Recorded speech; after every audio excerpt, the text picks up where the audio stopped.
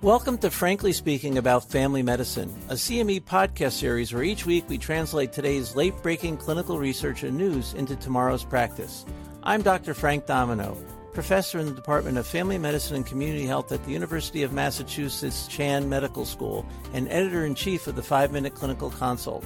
Be sure to visit primed.com/podcast after the discussion for more information about today's article and to claim CME CE credit. Peng is a 58-year-old male with GERD and hypertension who doesn't exercise. His ASCVD risk score is 7.7%.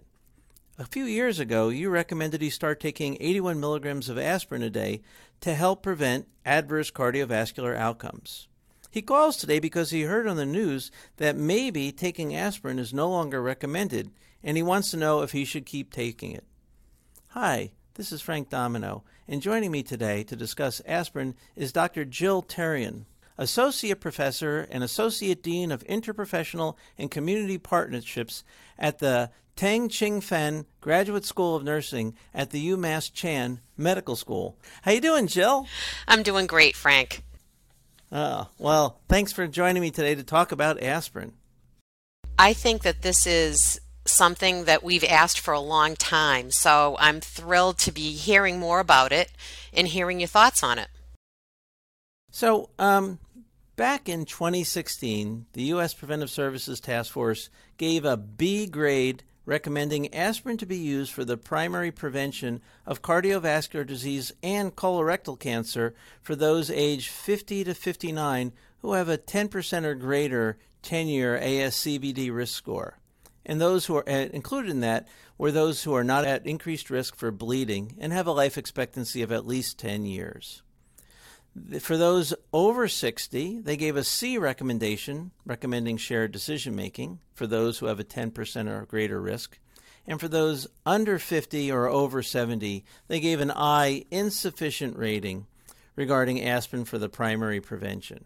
They coupled this with the American Heart Association's lipid guidelines, which led us to aggressively use the ASCVD risk calculator to determine who needs primary prevention.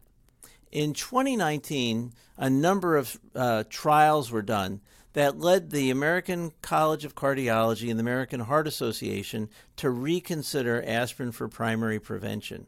These were the ASCEND, ASPREE, and ARRIVE trial. And they found that there was conflicting evidence about the benefit, but very clear evidence of serious adverse GI bleed risk. And the American Heart Association concluded that low-dose aspirin may be considered for the primary prevention of ASCVD among adults aged 40 to 70 who possess a high ASCVD risk but remain at low risk for GI bleeding. And they recommended no one over 70 get aspirin. So that was the current state of affairs. And that is probably what led you to recommend that Peng start on low-dose aspirin. Yep, that's right. But now, just this past week, the U.S. Preventive Services Task Force issued a draft recommendation that's sort of changing this based upon these new clinical trials. They now say for those 40 to 59 who are at higher risk of cardiovascular disease, and I interpret that as having an ASCVD risk score over 10, that shared decision-making be used, not aspirin. They also recommend that people over age 60 not take aspirin unless they have known heart disease because of the increased risk of GI bleeds.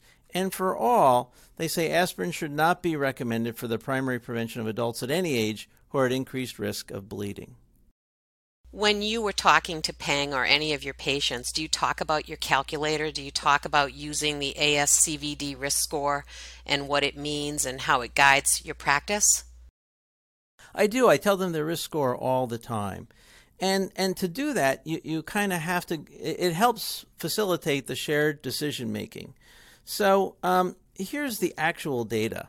When you use aspirin for the primary prevention of heart disease, the number needed to treat to prevent one adverse event among adults age 40 to 59 is 265, meaning 265 adults have to take aspirin 81 milligrams a day to prevent one adverse event. Now, that adverse event is most commonly MI, but it did not reduce all-cause mortality. Here's the thing. The number needed to harm was 210, meaning that the harms happen more frequently than the benefits. And thus, they've concluded that it's probably somewhat dangerous. So I actually use those numbers and the ASCVD risk calculator when I discuss, when I do shared decision making with patients. Now, the only real cliffhanger here is what to do with our diabetic patients for primary prevention. There is some data that it does help improve some outcomes. And I've actually asked a couple of endocrinologists their thoughts, and I think they're hesitant to move away of recommending aspirin.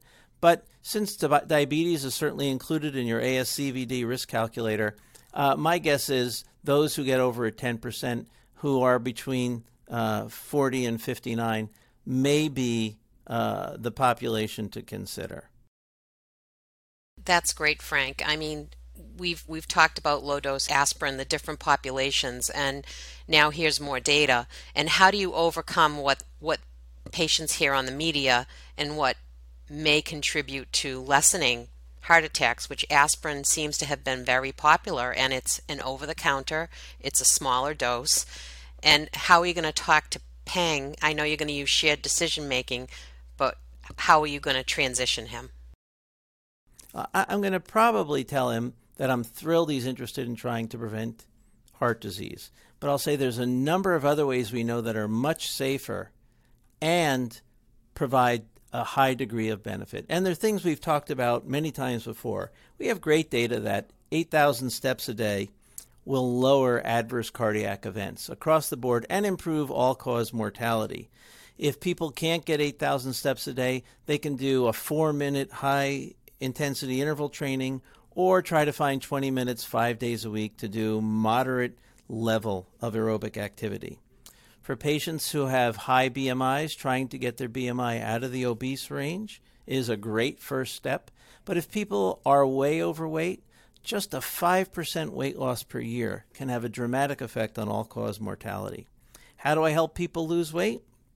A diet high in non-starchy vegetables, lots of fresh fruit, fatty fish twice a week, and trying not to smoke or helping people learn to stop smoking. Those are my current methods. I think that's where we have to go. Aspirin's a great idea for people with known heart disease, but for primary prevention, to me it looks like its day has passed, and we should probably switch our patients who are on it to some other approach. That's great, Frank. And again, lessening the number of medications our patients take is always a benefit. Especially where one has the potential to cause a high, severely adverse effect. Thanks so much. I appreciate your help this morning, Jill. You're welcome, Frank. Practice pointer. While aspirin for primary heart disease prevention lowers myocardial infarction risk, its harmful effects make using aspirin more dangerous than beneficial. Join us next time when we discuss the role of DOACs in the treatment of valvular atrial fibrillation. Thank you for listening to Frankly Speaking About Family Medicine, brought to you by Pri-Med. To claim credit and receive additional information about the article referenced in today's episode, visit primed.com/podcasts. And see you next week.